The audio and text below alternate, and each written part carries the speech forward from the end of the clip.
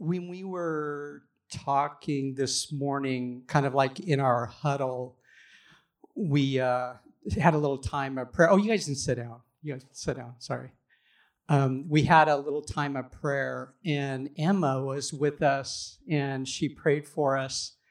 And it really struck me at one point. She asked that we would have joy, like that we would experience joy.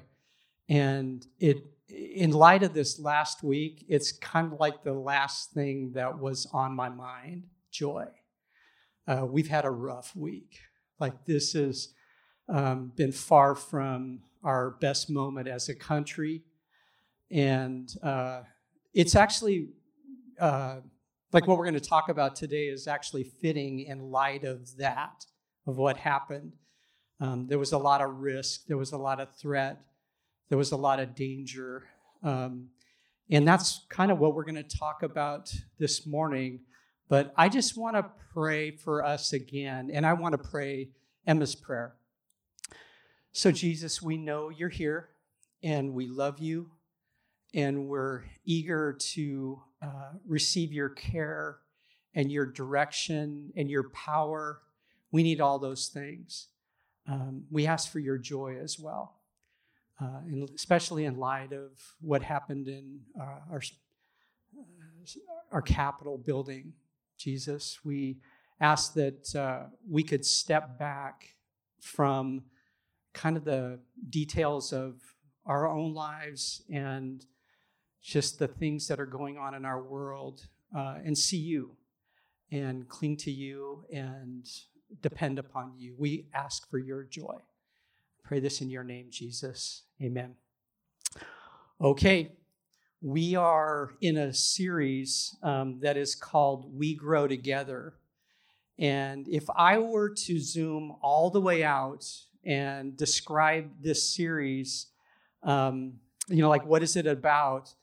I would say that it's about God's aspirations for every single human.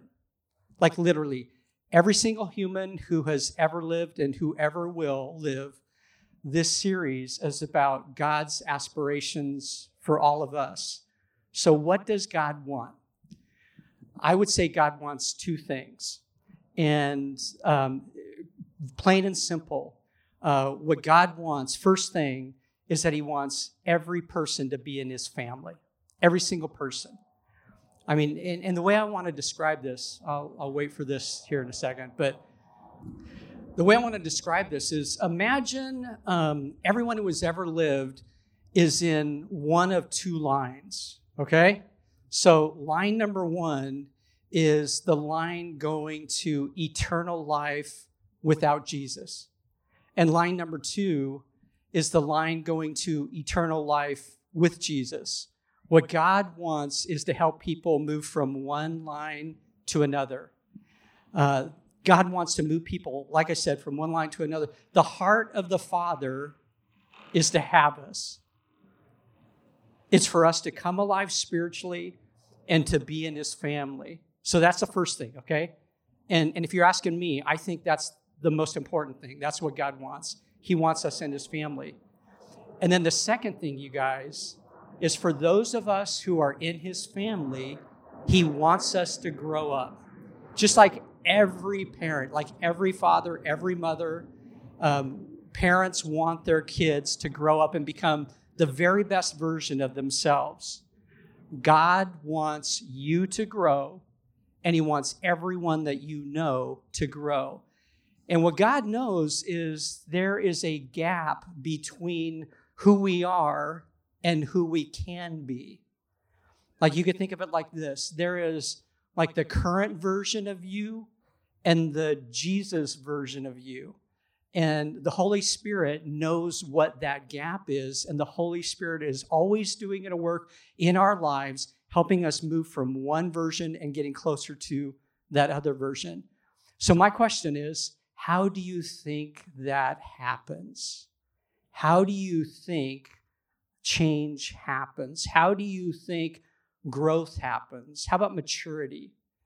And more than that, like this series isn't just about how do you change, but how do we help each other change? Because there are a million books out there that talk about self-help and self-growth and self-change, but there aren't a bunch out there asking, how do you help people grow? And that's the kind of the big idea with this series. So here's the scenario I see just about 100% of the time.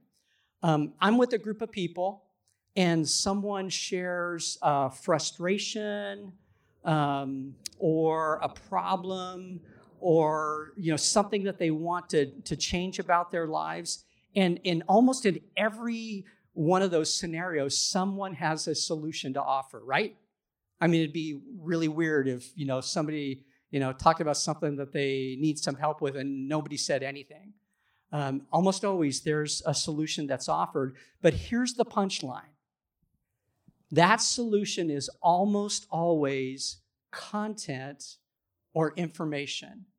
And here's what I mean. By content, I'm talking about, something comes up, somebody wants to change or grow, and so we recommend, a book, a blog, a piece of advice, a podcast, YouTube video, conference, even a Bible passage.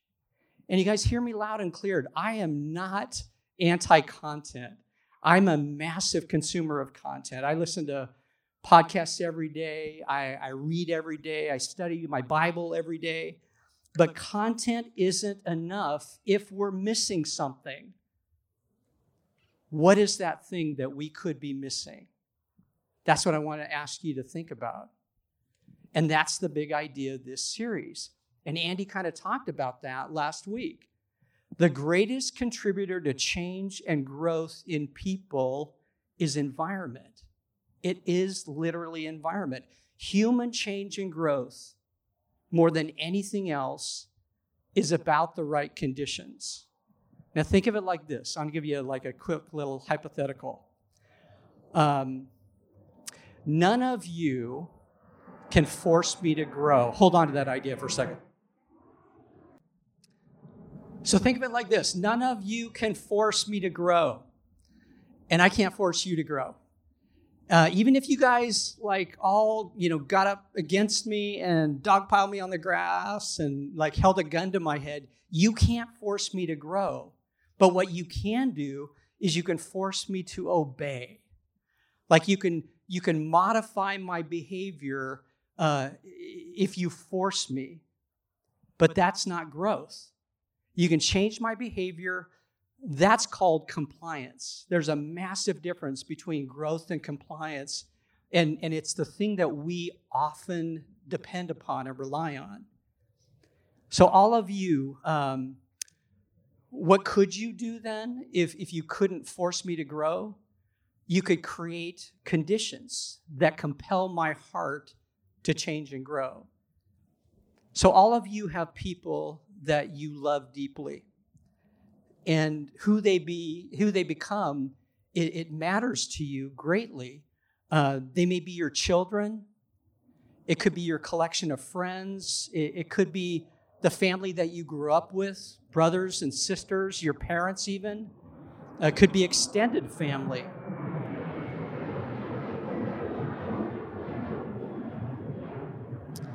It could be your friends here in Uptown. People that you've gotten really close with, maybe people in your DNA group, your GC.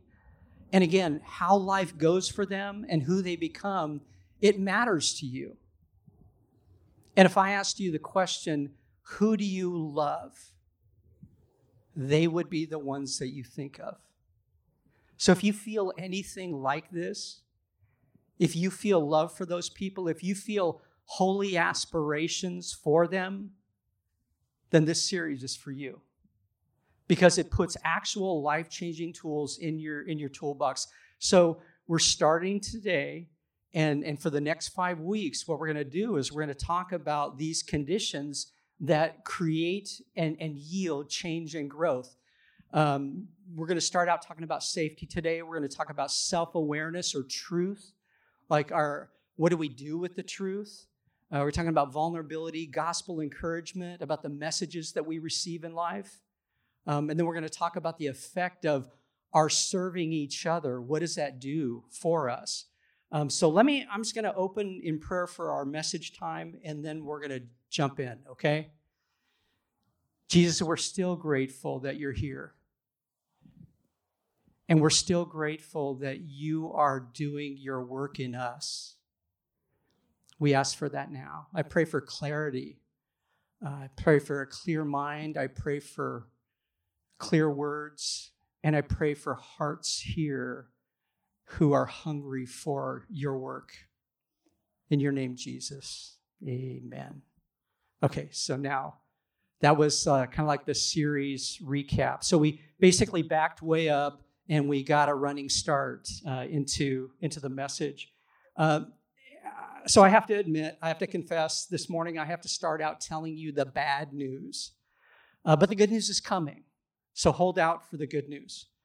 The bad news that I have to tell you is very big picture bad news, but the good news that's coming is as focused as your heart. And so that means that it touches the core of your life. The bad news is about everything that exists in I'm trying to make a W right here, okay? But it's like the bad news is like the big W world that makes up life as we know it. We felt that acutely this last week. But the good news is about your life and the small W world that you get to live in. So let me start with the hard part. And this is, let me just start with the hard part. The bad news is that you were designed and created to live in a world that is not available to you. Not right now, it's not. And here's what I mean. Every single one of us is born into a dangerous world. And for some of you, when I say that, me saying that is just like stating the obvious, because life in some way has always felt like risky to you. Like being you has felt dangerous. And there's always been some feeling of social threat as a part of your life. But others of you, you're like, wait, what? What's this born into a dangerous world thing? What is he talking about? Well, let me explain it like this. I think that there is something actually post-apocalyptic about the world that we were born into. And just kind of think about that genre. I actually love that genre. I love those movies. I love the shows. I read the books. It's very interesting to me because I think it describes the world that we live in. I'm going to read this to you. This describes post-apocalyptic. In this genre, something terrible has happened and everything has changed. Something has broken the world, leaving survivors to fight and struggle to recreate a tiny patch of safety in a fallen and dangerous world. That's post-apocalyptic. And friends, that describes the history of us. In the Bible, this is the story of humankind after the fall. Genesis 3, it describes it like this. You're going to recognize it immediately. Cursed is the ground because of you. Through painful toil, you will eat of it all the days of your life. It will produce thorns and thistles for you. That is not the world you were intended to live in. That's not what God was going for. God is not okay with that world. He created a completely different world. The bad news is we broke that world. It was us. We're the ones who started the apocalypse, and our world is dangerous because of us. So you were created to live in a safe world because that was your original design.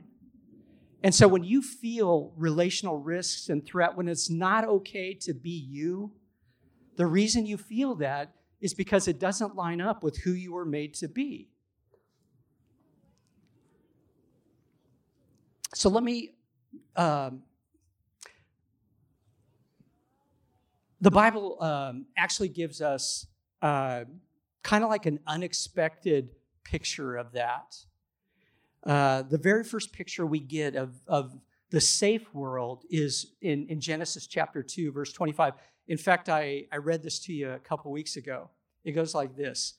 The man and his wife were both naked and they felt no shame.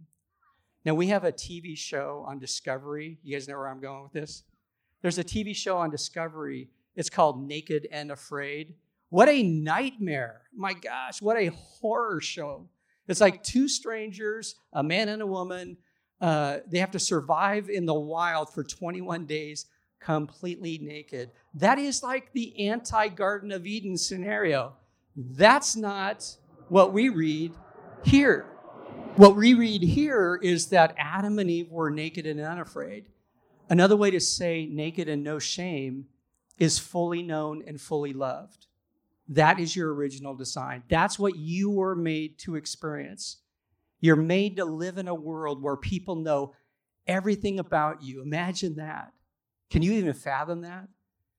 People know everything about me, and then they love me completely. In that world, there is no risk, no threat of being you. And this is the world that we opted out of. We had that, we saw that, we experienced it, and we said, we'll take something else. We opted out of that. We were duped into picking something else. This is Genesis 3. Y'all know this passage. It says, the serpent was the shrewdest of all the wild animals the Lord God had made. One day he asked the woman, did God really say you must not eat the fruit from any of the trees in the garden? Of course we may eat fruit from the trees in the garden, the woman said. It's only the fruit from the tree in the middle of the garden that we're not allowed to eat. God said, you must not eat it or even touch it. If you do, you will die. You won't die, the serpent replied to the woman. God knows that your eyes will be opened as soon as you eat of it, and you will be like God, knowing both good and evil. Friends, that's what we fell for. We heard that, and that's when we broke the world. Verse 6. The woman was convinced. She saw that the tree was beautiful and its fruit looked delicious. And she wanted the wisdom that it would give her. So she took some of the fruit and ate it.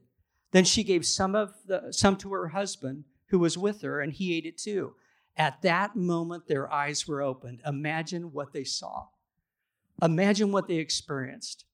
The thing that they had, the thing that they lived, the thing that they enjoyed, the thing that fulfilled them completely, they lost it immediately. And then they suddenly felt shame at their nakedness. So they sewed fig leaves together to cover themselves. And hold on to that fig leaf idea. We're coming back to that. But we accommodated mistrust and selfish ambition and pride. We questioned God's goodness. We mistrusted his motives. And then get this, you guys. We actually turned and we walked away from perfect love and the safest relationship ever. And then danger floods into creation, and humanity is washed out of paradise in a torrent of shame and sinfulness. We walked away from the deepest longing of the human heart. So you guys, let me just say it again. Safety is what you were made for, but danger is what you got. So that's the big W part. Let me talk about the small W part now, the part of life that you live in. In fact, I have a question for you. We talk about relational threat and risk when we feel condemned or judged, or it's not okay for us to bring our true self out. Can you remember the first time that life felt threatening or dangerous to you? Do you remember that, or do you have early memories of that? Can you remember the first time you felt like it wasn't okay to be you, and so you had to try and be someone else? And just for clarity, again, I'm talking about relational risks. That's the context of this whole series. Can you remember when that started?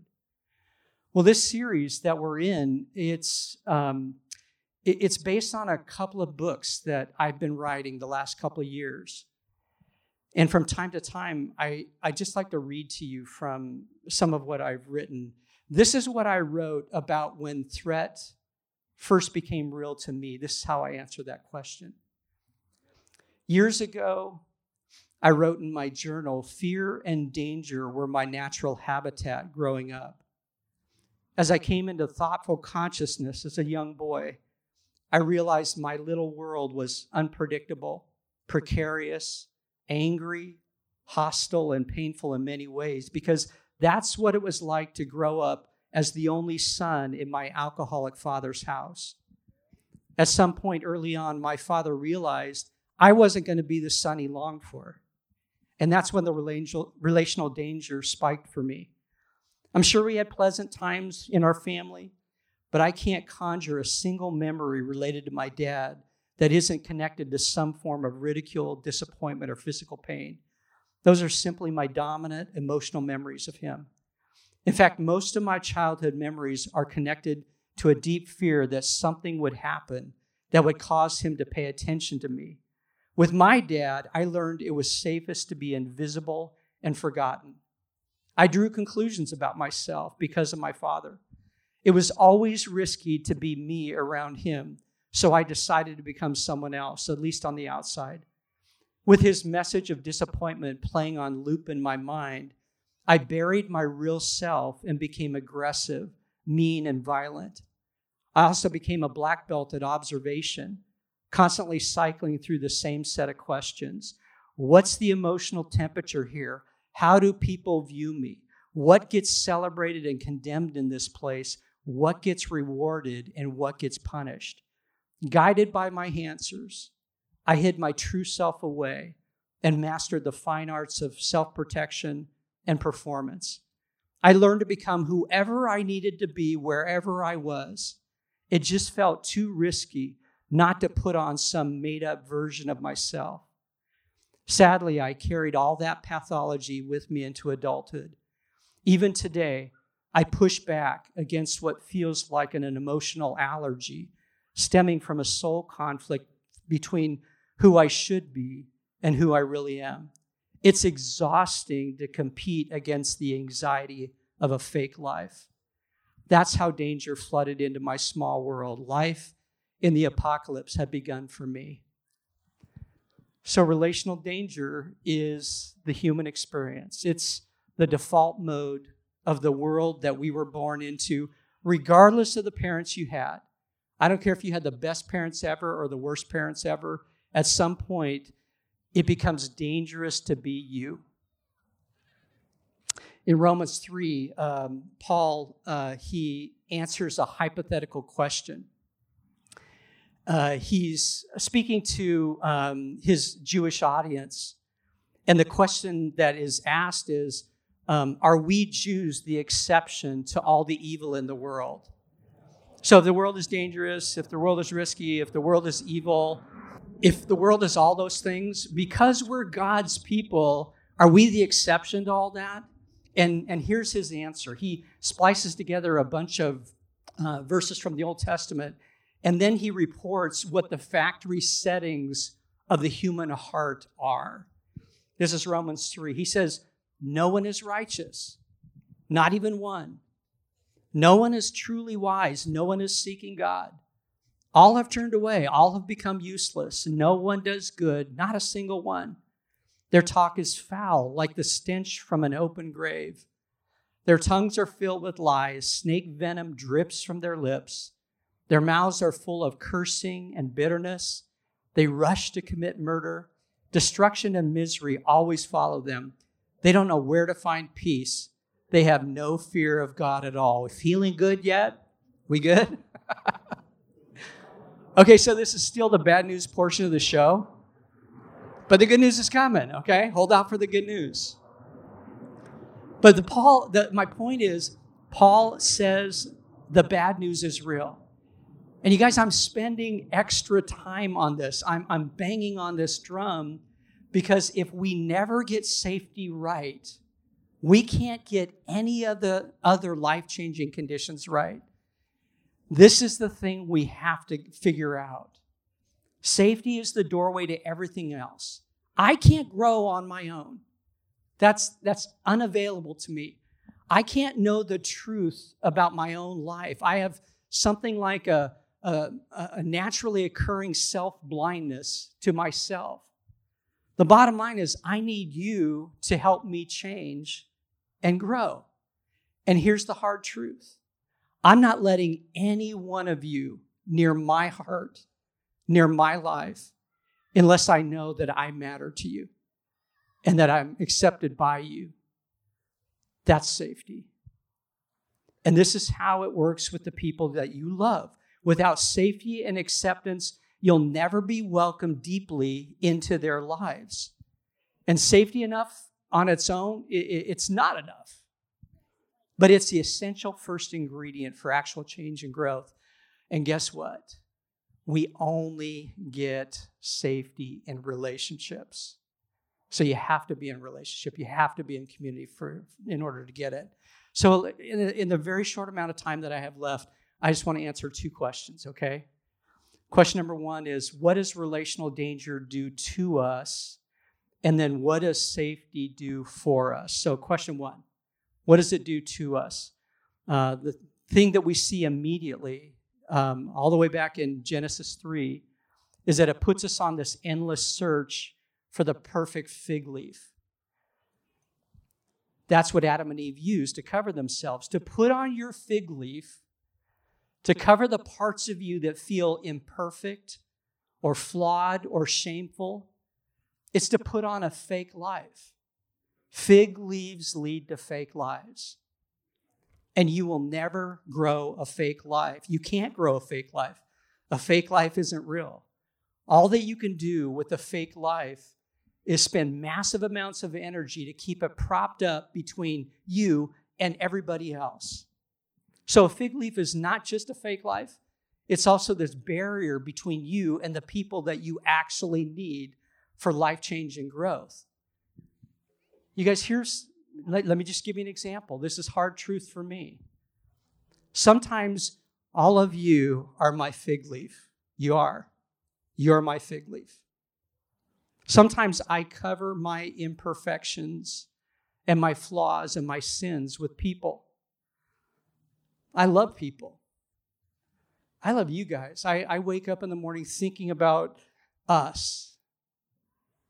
But when life feels risky and I feel like hiding, I've discovered that I can prop up my care and concern for you. And then when I do that, we don't have to look at me. If I'm always talking about you, we don't have to talk about me. If I'm looking at you, we don't have to look at me. That's one of my fig leaves. What's yours? What are the fig leaves that you put on as a way to cover the parts of you that feel unacceptable? I've seen people hide behind busyness, humor, competence, their own children. That's a huge one. Low availability. Fig leaves are as unique as we are, so that means there are billions of fig leaves in the world. Here's another thing, though. Relational threats, they also make us feel as though we're not enough. There's an author, Brené Brown. Probably many of you have heard of Brené Brown. I find her to be wildly helpful. She's a shame researcher, and her sample size is massive. And so she writes about the effect of shame on the human heart and its remedy. So Brené Brown, she says that we have a never enough problem. And there's something missing about me, and that always makes me feel incomplete and unacceptable. So you're not good enough, thin enough, smart enough, articulate enough, successful enough, tall enough, witty enough, bold enough, strong enough, sexy enough, clever enough, unique enough, young enough, old enough, fun enough, perfect. You guys, I could go on and on. We could spend the rest of the day out here talking about all the ways that we're not enough. And it's not just that we feel like we're not enough, because we're not enough. It's true. We're not enough. The deeper lie in all of this is the idea that that finally being enough will fix you. That you can be the solution to your not enough problem. So literally, how would you fill in that sentence? I am not what? Enough. How does that work for you? In low safety environments, shame wants you to think that your insufficiency is the most important thing about you. And if we accept that lie, that being enough is possible, then it puts us on this horrible, awful hamster wheel of performance. And that wheel just spins, and we run, and we run, and we run, and we get nowhere. And by the way, performance is all about earning. It's about earning your value and acceptance and love. It's this idea that I can become good enough because of what I do. Theologians, they call that fallacy earned righteousness. We talk about that here from time to time. And it is false. It is not true. It is a lie from hell that we can't ever earn our own righteousness. Because by default, we're not good to go. Remember, that's what Paul said back in Romans 3. So let's flip the coin, okay? What does safety do for us? When our world becomes safe, then and only then our authentic selves come out of hiding. We actually become free to take off our fig leaves. In safe conditions, we're free to come out and just be ourselves. And then the most amazing things happens. Then our authentic selves begin to change and grow. You know, the path to competence runs through incompetence. Do you guys get that? Let me say that again. The path to competence runs through incompetence. In order to get good at something, you have to start out doing that thing badly. The path to holiness, to becoming like Jesus, it runs through wickedness, living only for ourselves. Sorry, that's the way it works. Andy said, in fact, he said last week that sanctification is slow. I couldn't agree more. None of our change happens overnight, and it's beyond helpful to be able to work on our lives with other people in an environment that allows imperfection and also celebrates genuine growth. It's so helpful if we can work on ourselves out in the open and we didn't have to do it, and we didn't have to try and do it on our own. That is the gift that every person enjoys when they get to live out in the open in a safe world. It's the gift we give to each other. So ultimately, safety is about anticipation. Please, you guys, just give that thought just a second in your head. I'll say it again. Ultimately, safety is about anticipation. Safety happens when someone reveals a weakness or a flaw or a sin or a broken part or a hurt, and they anticipate receiving love and acceptance in return. It doesn't mean we're going to let those things stay, but they won't be met with condemnation and rejection. My whole life, every time my dad walked past me, I flinched. Every single time. Even when I was an adult, I'm a grown man, and my dad would walk by and I would flinch because it was always dangerous to be me around him. My whole life, I anticipated my dad was going to hurt me. And because of that, I never brought my real self out when I was around him. We grow safety in our community when people come real with their flaws and their weakness and sin and all the good stuff too. It's not just the hard parts, the good stuff too. And then we love, accept, and care for them in response. Eventually, that anticipation turns into a belief. It becomes a core belief of our community. And people come to believe that safety is normal in Uptown. We all contribute to our collective supply of relational safety. I'm going to ask Ruth to come back, the worship team to come back. And let me just finish now. Okay, so I started out with the hard news. We spent a ton of time on the bad news. We spent a little time on the good news. I just want to finish up with the best news. The best news in all of this is that Jesus is literally fixing all the stuff we've broken, including our broken lives, if we'll let him. So the most important thing is not what you do. The most important thing is what Jesus has done for you. You know, after this series, we're going to, you may remember if you were here last week, Andy announced that we're going to do a series in Romans after this series. And that's great news for me because it's like my favorite book in the Bible because of what we find out that Jesus has done for us. So get this. In chapters 1 through 4, much of what we read about is the damage that we've done.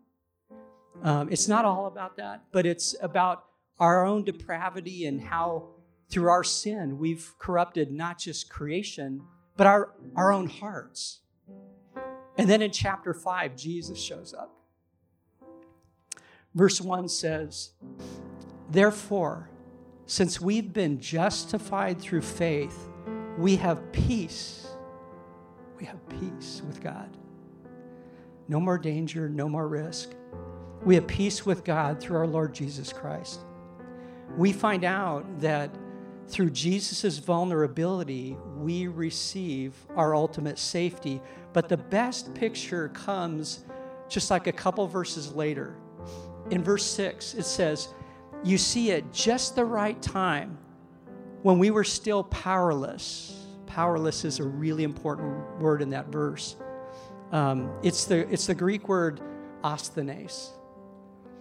And powerless, yeah, maybe, but it's actually more like hopeless or helpless. And I guess hopeless and helpless make you powerless. But we can't save ourselves. We can't fix ourselves. We can't repair the damage because when we were still powerless, Christ died for the ungodly. That's you and me. But God demonstrates his own love for us in this. While we were still sinners, Christ died for us. In English, what you lose is the timing of the events in that verse, and it's stunning. There are two active events happening in real time. I would put it like this. While you are in the act of sinning, God is in the act of displaying. At just the right time, while we're right in the middle of our sinfulness, like we're in the act, in the very moment, God puts his love on display. In the second that it's most dangerous to be us, when safety is utterly lost, God displays the solution that we cannot live without. And God says, I see you. He says, I know you. I know all about you. I know the details. And watch what I do next. It's like he says, you think you're flawed and wicked and bad and depraved. That is nothing compared to my love for you. And then finally, once again,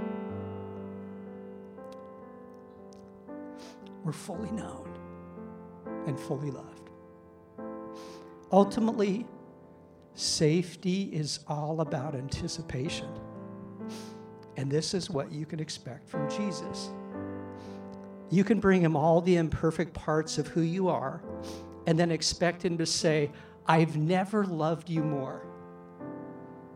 And I will take care of this if you let me, and I will help you become who you long to be if you'll follow me.